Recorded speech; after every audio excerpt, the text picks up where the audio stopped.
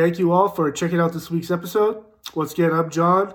If you liked what you heard and saw today, subscribe to our YouTube channel, find us on Instagram, Facebook, and Twitter, and check out our brand new merch store with hats, coffee mugs, t-shirts, other cool stuff coming down the pipeline. Again, thank you all for support. Be safe and see you next week. How's it going, everyone? John here, the host of Spirit Talk, and today we get to welcome the incredible Marshall Bell to the show. Marshall is an Army veteran, actor, consultant, one of my favorite character actors in the industry. You know him for roles in Friday or Nightmare on Elm Street Part Two, Friday's Revenge, Total Recall, Starship Troopers, Twins, Stand by Me. Numerous appearances on shows like X Files, Tales from the Crypt, Hill Street Blues. It's list goes on. Marshall, it's great to have you on here. It's great to be here, and you're a good guy for asking me. So I'm like to start on that. Like I know we talked before we record here, but the reason why I wanted to reach out to you is growing up as a kid. There's certain actors, from television shows and movies where I've always resonated with, where it's like, man, that person's portraying a character I want to do, or whether it's fighting aliens or serving in a military camp or doing all this crazy stuff. And I had the luxury last year to finally interview William Sanderson, who, like you, is one of my favorite character Bless actors. His heart. Bless his heart. And with our talk, we talked about what it takes to become a character actor. Someone like you, Marshall, to be so prolific in what you do, it's such a, like, I'm going to say, old, when you were so much older in your 40s, when you jump into the real world of acting and TV, it's like, before we even get to that point, the quest to get to that level where you meet your wife now that helped you get in there, this famous Academy Award winning costume designer. But those moments that lead up to there, what was it like before you got that first call to jump into filming? Boy, you know an awful lot. Okay, so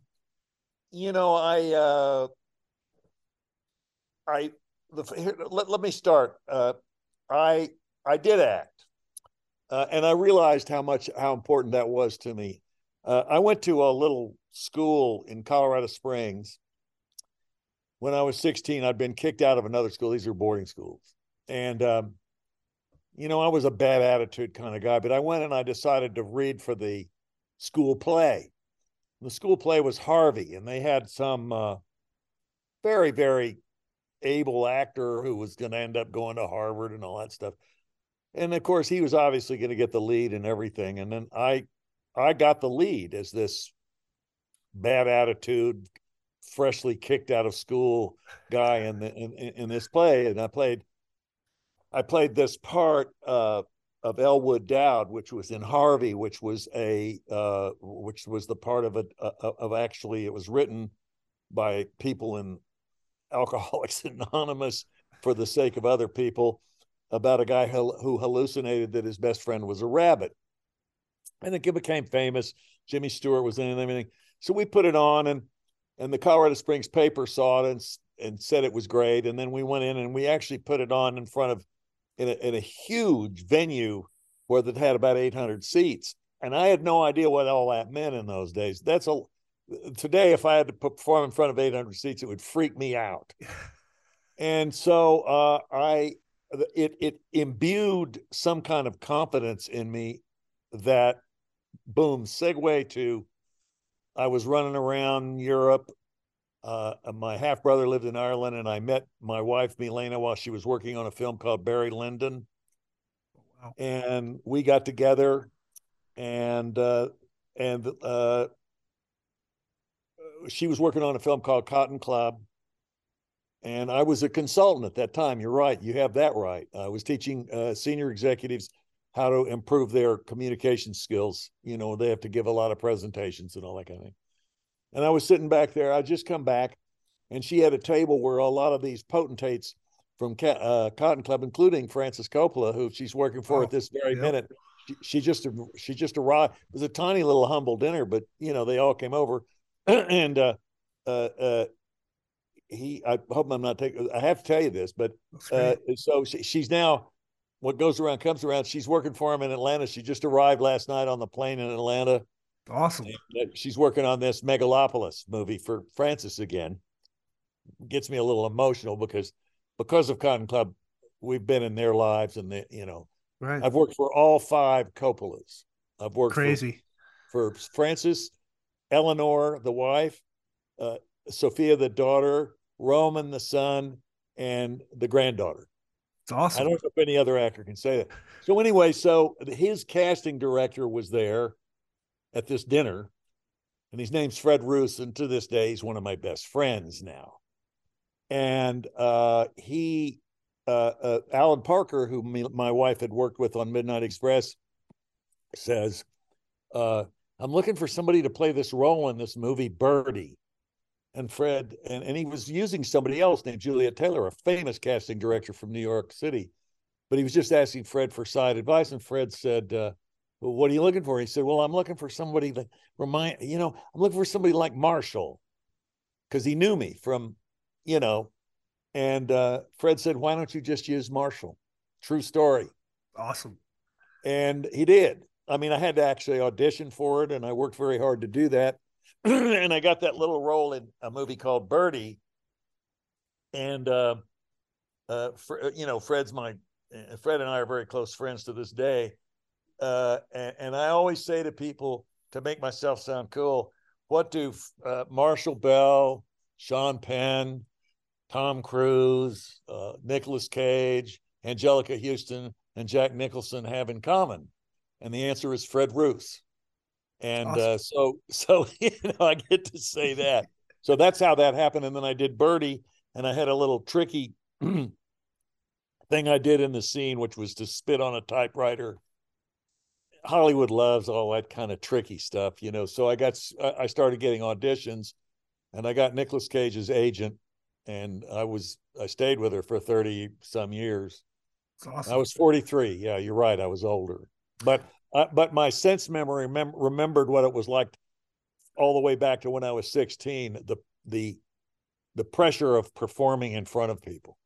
When you got your degree in the sociology department, or you're building towards that, and when it became to teaching high-level executives to public speak, was that what was your main goal when you got your degree in sociology, that you're going to be that type of consultant coach, or is there another aspect to that that you kind of wanted to do?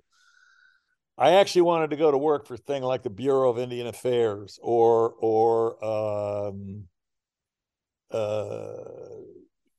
get into something pertaining to civil rights back then. That was, it was 60s, and yeah. my deal was civil rights basically. And I actually was in an organization called CORE, which was one of those like NAACP. Gotcha. They kind of changed directions later on. And then but I had to make a living. So I went into the oil field, and it's quite a jump from civil rights, trust me. Big, huge jump. And, but anyway, that taught me flexibility, which actors have to have. I mean, I had to behave myself. And then my father died, and I had a little luck in the side thing in the oil field, slightly shady, which I'm not going to get into. But anyway, I had a little dough. So I kind of said, I'm sick of all of this. I'm sick of the 60s. I'm sad my father died. And I just took off for Europe. And I really stayed there for the next 10 years, which is how sort of I met my wife in Ireland, visiting my brother.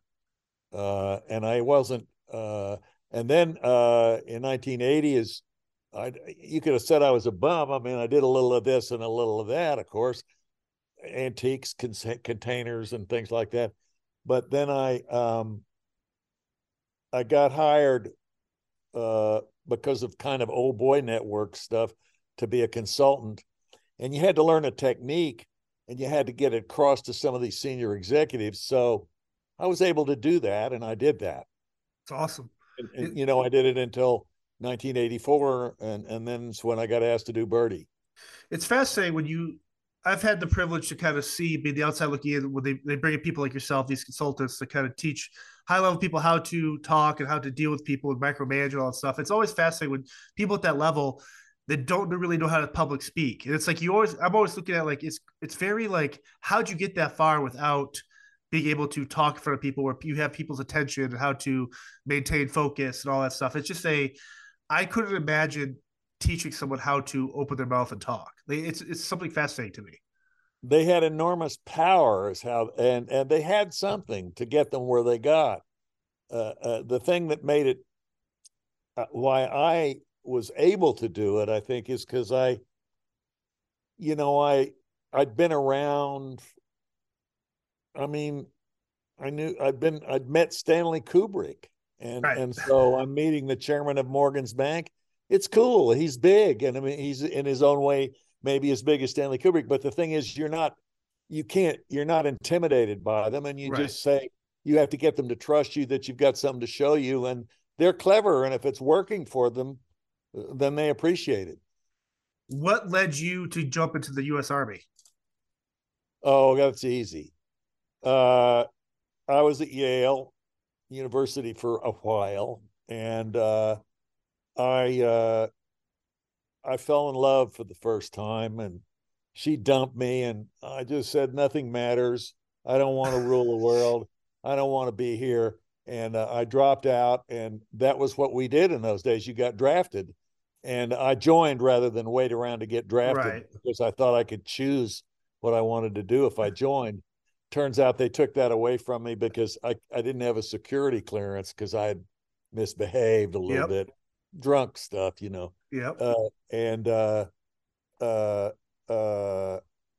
they made me an Army medic, which I'm very eternally grateful for. I actually had a functional job, which I did things in. It's crazy too, because it's like when you look at your body of work in terms of like the actual filming and TVs and movies, some of your best characters are the military brass people. Whether it's Starship Troopers, I thought was just such a great role. Again, with Michael, my military career went like this. I got out of the Army as what's called an E4, Spec 4. The next job I had was Birdie, was E6. The next one was I was a sergeant first class, which was E7. Then I played a sergeant major. Then I played a real major. Then I played a lieutenant colonel. Then I played, and I got promoted all the way up to General Owen, who was a 4-star general in Starship Troopers. And then I got smashed by a grasshopper. It's when it comes to that, people, a lot of times when I've had other actors on here that served in the military and stuff like that, and when you hear someone like an actor like Adam Driver talk about his Marine Corps service and how it's that part of training your life, even though if it's 3 years to 10 years of career before you get to the movies, do you ever sit back when you're like a casting area or filming and stuff and people are bitching or complaining about little things where it's like, man, I did this where I was a medic, there's someone who's hurt or someone, it's like, does it put stuff in perspective for you with that background you have in the military? I mean, what I always say about my military experience is if it were, when I hear that people got out of it, I'm not mad because if I had my choice to not have to, it's one of those things where you wouldn't have done it if you didn't have to do it, but I'm really glad I did it. Right. No, I'm glad they made me do it. It was, I mean, the amount of the perspective it gave you was that it made us, I was from a certain background, and then you're thrust into this situation and you got people from South Central and you're all together and you're all sharing the same interests and you got each other's back. It was invaluable what I learned in there about how to various kinds of people and things. So of course it would have helped with acting. Yeah. It's I remember the first time I saw you on screen, VHS. I went to the rental store and my parents let me pick out a couple of movies. And oddly enough, and this is a true story, Twins and Total Recall were some of the first two movies I rented. And the connection there is, this is when I'm 9 or 10 years old. And I'm watching this stuff. And like, I'm not comprehending that the same actors outside of Arnold is in this. But as you get older, you start to appreciate these men and women that steal scenes, whether it's a TV show or a movie, these character actors.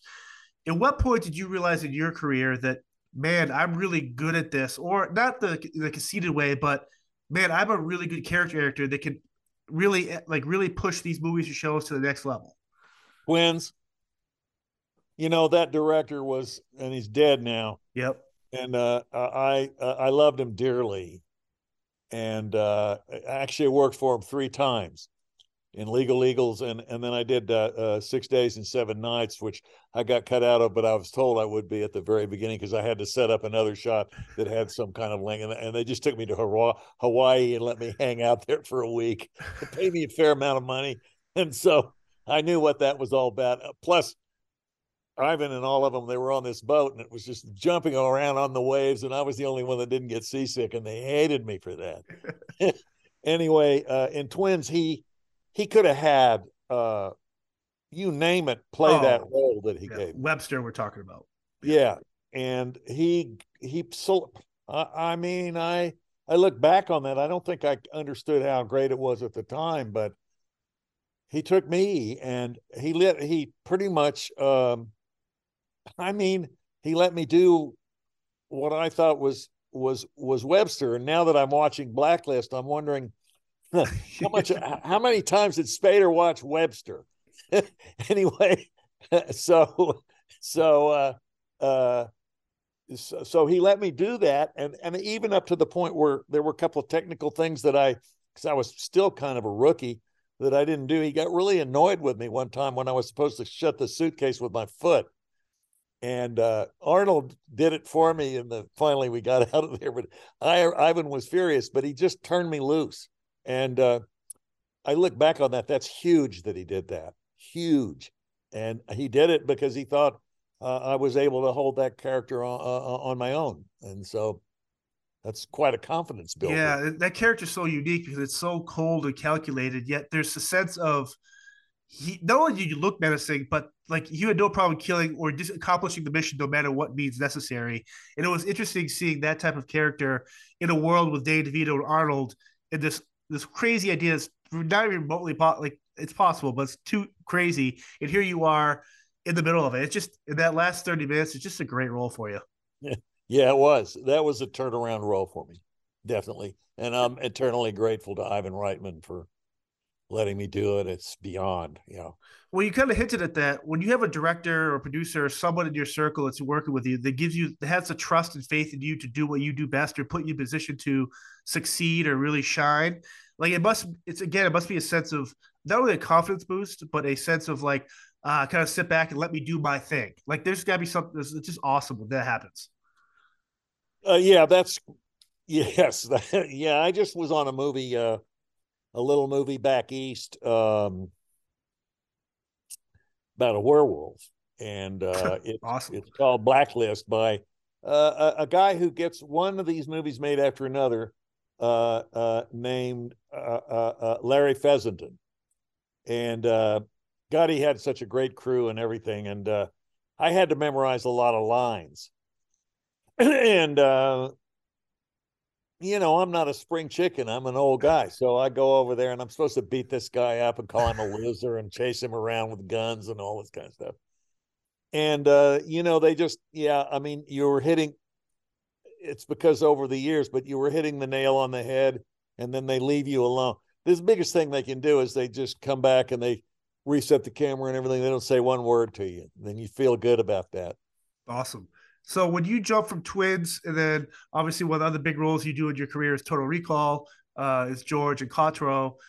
But when you work with Arnold again, when you jump into Total Recall and you film that great scene where it unveils actually you are holding the actual Quattro on you, the filming that scene, I do want to talk about because it is so iconic. And for me, the first time I saw it, I'm like, this is just shocking.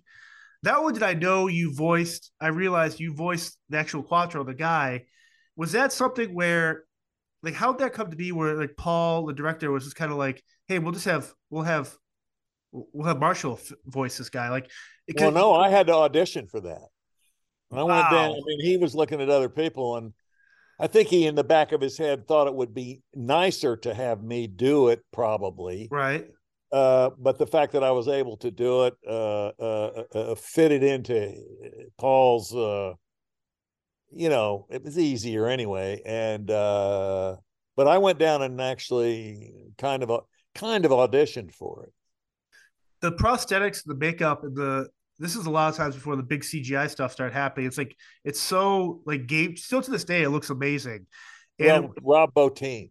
And so Was he from the Thing too, right? He worked with John Yeah, I Carpenter. mean, Yeah. I've worked with him later on some Joe Pitka commercials Oh, too. nice. It's crazy. Like when you get the script for that, was it always from the beginning that George, your character, was going to have Quattro on his chest? Yeah, you know, I'm so bad.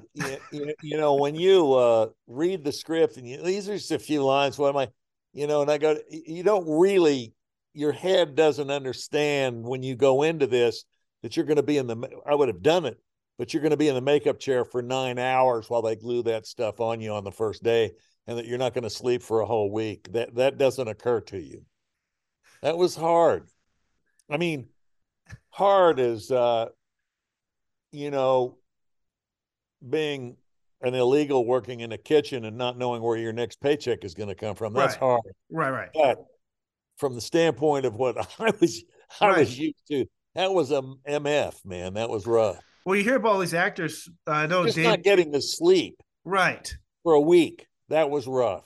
It's That's like hard. you heard like Dave Bautista, the Guardians of the Galaxy movies. He has put this crazy makeup on. He goes, he said in an interview a couple years ago, after this third movie, I'm done because I can't eat, I can't sleep. My life is dictated because I have to wear all these prosthetics and makeup. It is. But I think what adds to that is the people like yourselves are willing to do that to really sell this role. Like it only makes that film or whatever production you're on that much better. I think it's a testament to do you ever find that do you wish they made more movies like Total Recall today, or could you make a movie like Total Recall today, or Starship Troopers, where it's Well, I was in a movie called The Vagrant. Do you know that movie at all? I was in it with that Bill Paxton, right? Bill Paxton. Yes. And that was a lot of makeup. And I have an ambition to make that movie again, but I'm going to be a hologram. I ain't going to be the Vagrant. I'm going to get a younger Vagrant. Right. What a great movie. I want Bill Paxton's young son to be in it. Yep. So, yeah. I'll be in it. I mean, I'll be some extra spirit, more horrible than ever, but I ain't being the Vagrant. No, for sure. When you get to work alongside Arnold again, do you guys have any? Was it when an actor like that walks in? Do you guys see each other again in catering, and craft services, whatever? Do you ever have like a moment where you're like, "Hey, nice to see you. How you doing?" Like, do you ever reminisce when you see them about old roles Arnold together? was kind of. I mean, in this business, it's usually out of sight, out of mind. I mean, like I've worked a lot of times with this actor Donald Sutherland. Oh yeah, We don't. I love him like an older brother, really, and I never see him, I never talk to him. But when we're on a movie, it's like boom. That's how that works. And if I saw Arnold, I mean, he's even been governor and everything. It would be like, hey, man, how are you? We're friends. Yeah. I mean, I've got tremendous respect for him as a performer anyway. It was so easy to underrate his actual acting skills for that matter, just because he was Arnold and everything. The fact of the matter is he was really great. Yep. And he was a good guy, generous guy. Is it easier for you to play a redeemable good guy character, or is it easier or maybe even more fun to play something like Coach Schneider in Nightmare on Elm Street 2, where you play this vile coach? It's like, in all the roles you've had, it seems like you're having fun, but is there a specific genre of character where you kind of like, man, this is gonna be real fun? I like all of it. I haven't had a role that I didn't, I haven't had a role I didn't like. I like it all. It's fun to do all that. I was in a movie called Nancy Drew with Emma Roberts, and I was really kind of obscure in it, except I was a creepy guy. I mean, really creepy. And then turns out I'm the one who saves the day. And that was a kind of a nice thing to be able to do, actually. Right. Yeah. When it comes to getting ready for a movie or a TV show appearance, does your type of preparation change for that, or is it the same type of mindset? A job is a job. Same. What I try to do, if you want to know about preparation, what I try to do is get the words as soon as possible and learn them. And I worked on a series called Deadwood. Oh yeah. And classic. I know, but I mean, and those words, I wanted to know them, and sometimes you'd get them like that night, and I wanted to get, we got it all worked out, and it was fun, and I'm actually proud of my work in Deadwood, but it it was I like to get it a little earlier than that. I like to learn them as fast as I can so that they're in my head when I show up. It really helped when I did this little werewolf movie. God almighty, it helped. Oh, It's you're always worried that that your mind's gonna go gaga this time. right. Well, it's like your work ethic right now is just as prolific, if not more so, than you were when you came when you're in the 40s. It's like, how do you maintain that drive? I mean, obviously, there's a passion there. You love what you do, and it's your Well, career. I have fun doing it. Right. So that's the key, right? Have fun doing what you love. Yeah, I I started doing commercials about 20 years ago. And if you look, commercials aren't about oh gosh, I'm doing commercials now because my other career's in the toilet. Right. That's not the kind of commercials I do. I've worked for some of the most talented storytellers, Joe Pitka for many, many times. Yeah. Who's able to tell a 30 to 1 minute story. That's a whoa, and I've worked with Charles Barkley, for crying out loud. Funny. Yeah. So I love doing, yeah. I mean, you say, I just finished one, and I love doing all of it. Yeah. Has there ever been a time with your body of work and your ability to really you see a lot of scenes in your films and TV shows where the top billed star, if someone had been like, man, like you kind of put them on edge? Because the reason I ask is because when I had William Sanderson on the show, we were talking about Lonesome Dove, and he was like his character, played this awesome character, but Tommy Lee Jones was billed as the top thing. And the director approached William Sanderson, says, hey, like I know you guys are friends, but like maybe don't do a good job because you're kind of taking away from Tommy because people are going to resonate with your character more. Has that ever happened to you where you're kind of like been told to like, hey, like you did a great job, but you got to remember the fans are coming here for the name of the marquee here. Well, first of all, it's pointless if you're in a scene with William Sanderson to try and steal anything from William Sanderson. No, that guy's an icon. It's pointless. And so the best way to do it is if I were a higher billing than William Sanderson and he was in the scene, I'm just turning it over. Right. So that's the way to go with that. And the otherwise, no, I don't. No, because I try to accommodate. If it's somebody else's scene, there's a good example for this. If it's somebody else's scene, it's your job to turn the scene over. However, here's what's difficult. Here's what a good actor does. I was in a movie called Capote. Yep. And the scene was written so actually the warden is sitting above Philip Seymour Hoffman, and the scene's actually, I'm not in the movie very much, but it's the warden scene. Phil Hoffman, who ended up getting an Oscar for that movie, completely turned the scene over to me because I don't know, I guess he trusted me. I'm getting emotional now because we missed Phil Hoffman.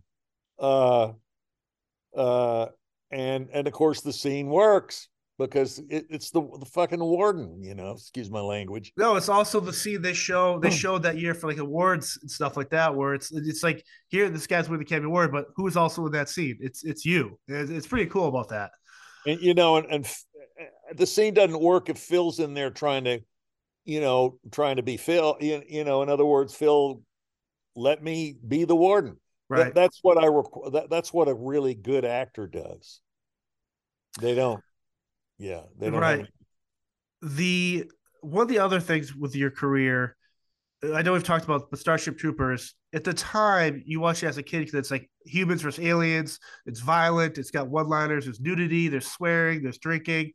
But as you get older, the social commentary and the awareness of that film. I mean, Paul, his whole career from RoboCop and to that. I mean, just prolific as well. But when you're reading a script like that, are you looking at it as like how I've watched the first time, where it's like, hey, I'm a general, I'm a soldier fighting aliens on a distant planet, save the galaxy, or do you look at the script and realize what they're trying to say in the lines in the film? Well, okay, so I read the Heinemann's book, Yep. and it's pretty close. I Yeah. mean, it's not as it's not as funny. I mean, Right. because Paul's got this evil wit with Dark him, humor. Yes. dark, yeah, but way dark. But Paul's one of our really, to me, great filmmakers. I mean, he made the best movie about World War II ever made for me, Yep. and so and plus that acting that was done, everything you've ever seen in any of his movies, even if you don't like him, including Showgirls, that's Paul's choice. Yes. Paul didn't make any mistakes and flub up anything. He chose all that. Yep. So sometimes he gets it, sometimes the world doesn't really stay with him on some of this stuff. And he, in fact, does stuff in movies that almost sabotage the movie. And sometimes it doesn't, like Quado in Normal, popping out. It grossed my wife out. She loves Paul, but, and, it's risky. He takes risks. But in the grasshopper smashing me scene, well, anyway, I kind of lost my train of thought, but it was just all you had to know what was going on. Right. Well, What was like it, going on was what he did. and that movie's so A great. seamless Yes. CGI movie, by the way. It's It's one of the great CGI yes. movies. It's really cool too. It's like you have someone like you, Michael Ironside, Clancy Brown. You have all these hard nosed, like veteran actors having a blast in a film where there's bugs killing people. It's just because it looks like you guys are all so happy. It's always so good to see like the reviews and like all the re-releases all these years later where it's like this movie is such a good movie. Well, it actually, aftermarket is what made it such a big movie. Now it's got, I go to conventions to sign stuff. Oh yeah. There's Starship Trooper police running around and everything, and it was it didn't really kill it at the box office, but it's been an icon of a movie, yeah. And You well, bet. it set some trends too. So. Yes. You mentioned the Vagrant and your kind of cool idea there, but is there another character you've always wanted to revisit if given unlimited budget and if you had full control over the production of it? Well, I don't want control over it. I mean, I'm okay with all that. I want somebody good. Okay.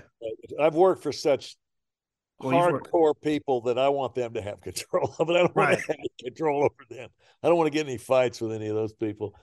But yeah, I would have liked to have known a little more about Webster. Yeah, Yep. I would have liked to have had maybe a background movie about Webster. Yeah. Well, it's a character too. I think what makes that character so great is that he's a tough guy and he's a hitman. But what if he's this way because his wife died or he lost his kid to a drunk driver? It's like that little stuff there where it's like I never know watching those movies why certain people act the way they do, but I always try and create this thing where it's like I want to get sympathetic with the bad guy here. And Well, for some I'm watching Blacklist. I'm binging on Blacklist now, and of course, great show. he's a old. I mean, I haven't seen him for a while but he's a old friend of mine. And when he was starting, I was starting. I mean, he's younger than I am, but I started late. So I like to think I watch it, and I get such a kick out of it because I think that might be what happened to Webster. you know, that kind of thing. You talked about your wife and the importance she has in your career, but when it comes to for having especially in your industry, marriage these days, for you to be married as long as you have, how important is it to have that type of like community or circle around you that helps you be conducive and be successful? And when you have your bad days, they're there to pick you up and vice versa. It's you can't even, there's no way to describe it. Yeah. Not only that, she has this team that she works with, and I call them my harem. They're all in there, and she gets them over, and they're Italian and everything, and they even jump in and make me feel better about myself. Yeah, yeah, it's just invaluable.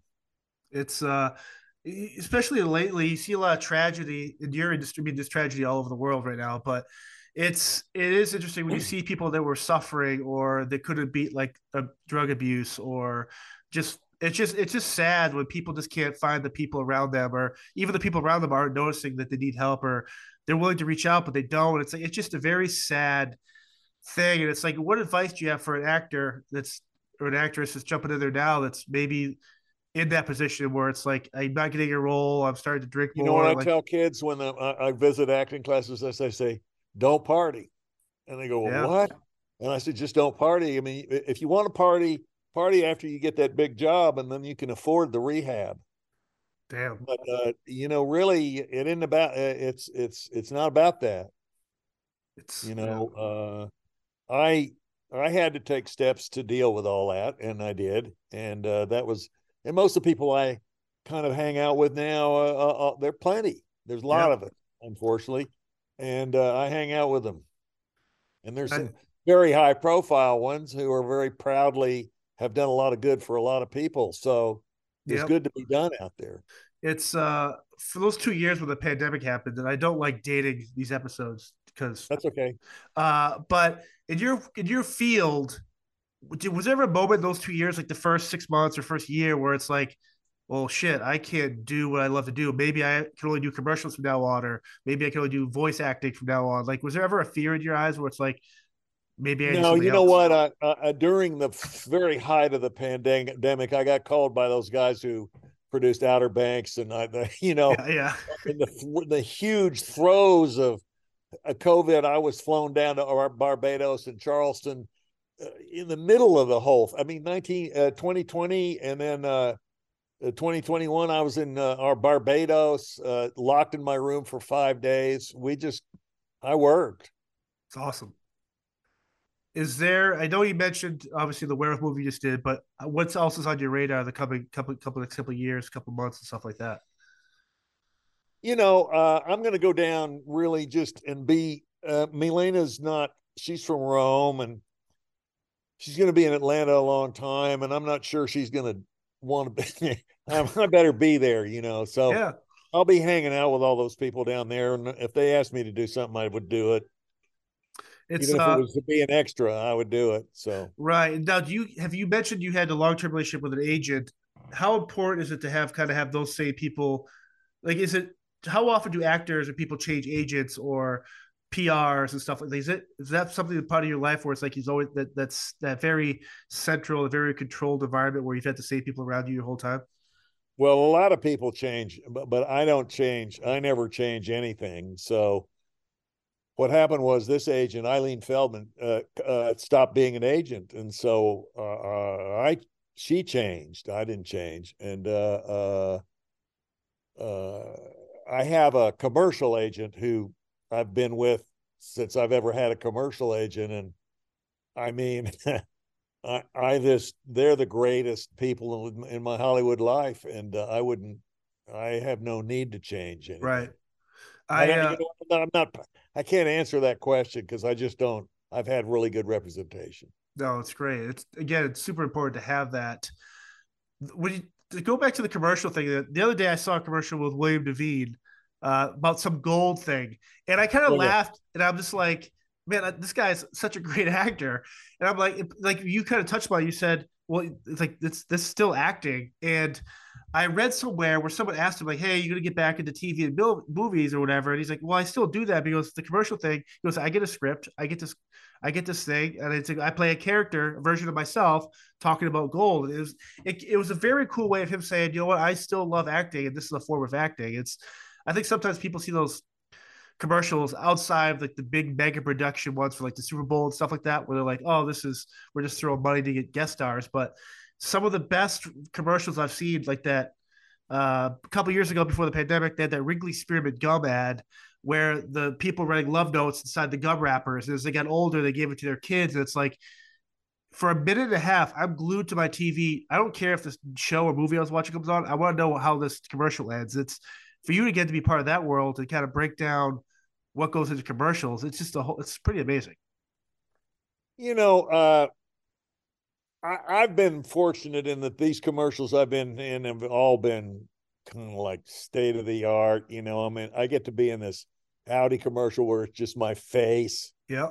And it's just on forever, and I love it myself. And so I just got the one I worked on with 4 days with Matthew McConaughey, and it was just a big orchestra, huge, like huge. And so they're fun. Yep. I mean, the whole acting process and everything is fun, and these cameras now, and particularly their technology is maybe better a lot of times. In this case, certainly is good. And these new cameras that aren't film, what do you call video cameras, Right. is essentially what they are. You can't do anything. If he says make it small, boy, you better make it. You better know how to make it small, and that's acting. You better make it small, and those challenges are really fun. With someone of your pedigree and background and history, do you still feel you have to touch up on your acting skills at all, or is that something that you just obviously there's preparation that goes into a new role and stuff, but how often do you have to feel like maybe go to a acting coach or something like that, or just kind of look in the mirror type stuff? See, the way I deal with that is, since I was a kid, I always acted out stuff. Gotcha. I would be, in my, I was, I had a half brother, but he was gone. So I essentially was like an only child. So I had to act out various roles, and I did a lot of that. Love it. I mean, it really, people came into my room, heard me talking to myself, think I was a weirdo. So I still do that. I still kind of imagine. I mean, I've got a big, spacious room here, like a loft almost, and I don't lose my my acting practice thing on my own. And like, for instance, if I'm watching somebody, back to Jimmy Spader Yep. or Robert Downey, for that matter, or Montgomery Clift, and they do something, I plagiarize it. I just copy it. It isn't them that's doing it, it's me. Right. So it's going to be me doing it. Yep.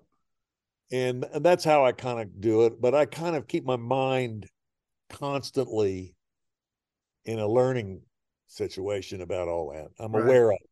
It's cool because sometimes I've had some of the more of the action type people on the podcast with the firearms, like the hand to hand combat stuff. And when they watch a current show with police or SWAT or active shooter type stuff, they're always very like, this is not possible, or this is how you hold the gun, or this is the type of thing. So it's kind of cool to see you kind of feel like where it's like you pull more out of that. You're not really there to critique other people's acting or productions, but you're there to kind of pull out what works and what thing you think could work for you.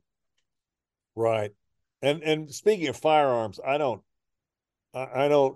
that up to this is the thing, the people, there's supposed to be lots and lots of people there who are supposed Experts. to be taking care of that. Right. You're a tool, grab the damn thing, open it, check it, see if there's a hole in the barrel and there's light at the under end of it, and then get busy. Right. And then somebody will come and say, well, I wish you wouldn't hold it with two hands, and then just don't hold it with two hands. You know right. what I mean? Right. Yeah, it's crazy because your industry, the whole Rust thing, and I know it's settled or they whatever. It's just the amount of work that the people, whether it's armor or craft services, the amount of people involved in a production, and how much trust you have to have on each other in every department to be working on the same page. I guess it's kind of, I never had I mean, obviously I assumed it's a lot of people, but when you look at the nitty gritty of that stuff from small productions compared to big productions, sometimes jobs get disregarded or overlooked. And it's fascinating to me where the productions that are super small are making sure they still do everything that's supposed to be done. Well, the thing about it, I just shot the werewolf movie in New York State. They don't allow you to have a real right. And there's really no point in terms of the way these cameras work now. There's no point in having a real weapon unless you're going to do close-ups on it, and like they do in Blacklist. They're doing yes. You can't imagine how much special work goes on with that. And as far as Russ is concerned, there's only one answer to that, and they're still not, as far as I'm concerned, getting to the bottom. Where did the live round come from? Tell me that, and then let's get on with the rest of it. I don't want to know anything about Al. I don't want to know anything about Sandra Baldwin. I don't want to know anything about anything. I want to know about the live round, and then let's move on from there. Right. Nobody's dealing with that. No, where did it come from? And it could happen again. I think that's for me. It's just like if this has happened on this, it could happen in another production. It could happen in Star Wars. It could happen in whatever. It's like, there's not. It won't. They're not going to. There's going to be a live round with it's Star Wars. There won't be a live round within a mile of that set. Right. If the live rounds, no live rounds should be around anything like that. Yeah, it's crazy. And and there's no live round on Blacklist, which shoots. I mean, I've never seen so much shooting in my life. Yeah. And there's not a live round within 5 miles of that. Right. Yeah, safety. The blanks are bad enough. Right. That's how that Brandon Lee, right? Yep. Yeah, that was a bad accident. There was a blank that threw the projectile that was stuck in the barrel. This is why I like revolvers, because you can open them up and see the light at the end of it. You can do it with an automatic too, but just make sure there's light at the end of the barrel. That's all. Right. Well, this has been awesome, Marshall. Thank you. I hope I didn't go on about. No, I love the passion of it. I wish more people felt the same way you do about that. And I wish you all success on your current work. I can't wait to check out this werewolf movie. I'm a huge fan of werewolves myself. And, Blackout. When's it come out? Hope it gets to a place where you can see it. That's the number one thing you need to do, and then see it.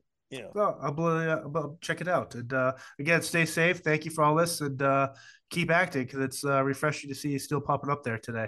Well, it's great to have you do this, and this is fun. So, awesome. I guess I'm going to leave you now. Is that right? Yes, sir. We're all good to go. Peace out. Oh, hello. I'm just enjoying this nice fucking candle. Anyways, I'm John, the host of Spirit Talk, and I want to talk to you about nice fucking candles. We are lucky to have Nice Fucking Candles as a sponsor of the podcast. And if you use code SpearTalk15, you get 15% off your first order, or use the affiliate link below to always get your candle needs through Nice Fucking Candles. Nice Fucking Candles are 100% soy wax. They have a 65-hour burn time, maybe more if you nurse the flame a little bit. Maybe, I don't know, I'm not an expert on flames or candles, but I will say these things burn a long fucking time. You ask me about the wick. It's a double wick for even burning, which is amazing. And they come in 3 incredible flavors. I'm not sure if you're going to be eating these candles, but if you do like them, the scents are eucalyptus and ginseng, tobacco and fireside, and seaside and driftwood. Once again, Nice Fucking Candles. They are the candle company for Spirit Talk. And if you love candles and need a good scent to clear out your office, your room, your podcast room, your weight room, your whatever you're doing in a room that smells like crap, use this candle. It's amazing. Thank you. Check them out. Love Nice Fucking Candles.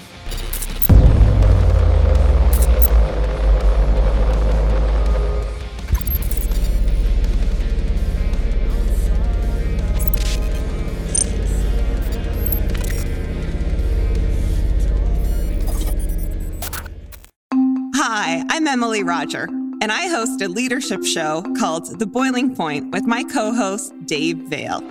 Together, we sit down with trailblazing entrepreneurs, thought leaders, and movement makers who are driving meaningful change in our world. The show is all about exploring the lives and perspectives of leaders who are making a difference. Join us for insightful conversations that challenge the status quo, spark new ideas, and inspire you to take action. Find us on Apple, Spotify, YouTube, or at boilingpointpodcast.com. I'm Matt Kundle, host of the Sound Off Podcast, the show about podcast and broadcast. Since 2016, we've been speaking with amazing people who have populated your ears for decades. Legendary broadcasters, research wizards, talent experts, podcasters, voice talent. Almost 400 stories, all for free. Subscribe or follow the Sound Off Podcast on Apple Podcasts, Spotify, Amazon Music, or at soundoffpodcast.com.